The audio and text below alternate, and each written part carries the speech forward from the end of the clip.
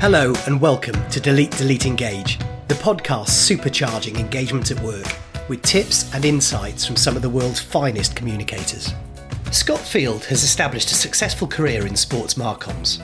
Since 2016, he has been the director responsible for communications, marketing and digital at the British Olympic Association, more commonly known as Team GB. I put each of my podcast guests on the spot by asking them to answer 6 comms-related questions in 90 seconds or less. Here's Scott's response. So I ask each of my podcast guests to answer 6 quickfire comms-related questions in 90 seconds-ish. Are you up for that? Yep. Okay, let's good do it. stuff. Let's go. Right, number 1. Sum up your communication style in 3 words. Fair, transparent, collegiate. Of all the comms you receive or emails you get, roughly what percentage do you delete without reading? Every cold call one from a digital or random marketing agency. Yeah.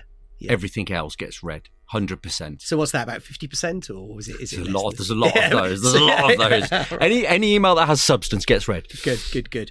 What was the last message that landed in your inbox that really grabbed your attention? Crumbs.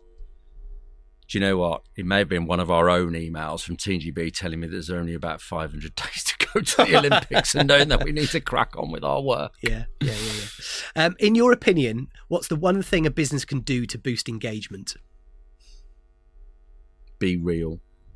Just be genuine, not too contrived. It's interesting coming from someone who works in marketing, brand and PR, but, be natural. What makes a good communicator? Lots of things. Ultimately, it's about relationships for me. It's about building relationships. And if you can do that on a micro level with an individual, you can do it on a much greater scale with a mass audience. So relationships, regardless of the tools we use, the modern media methods we use, the social platforms and the digital channels we use, it all comes back to relationships for me.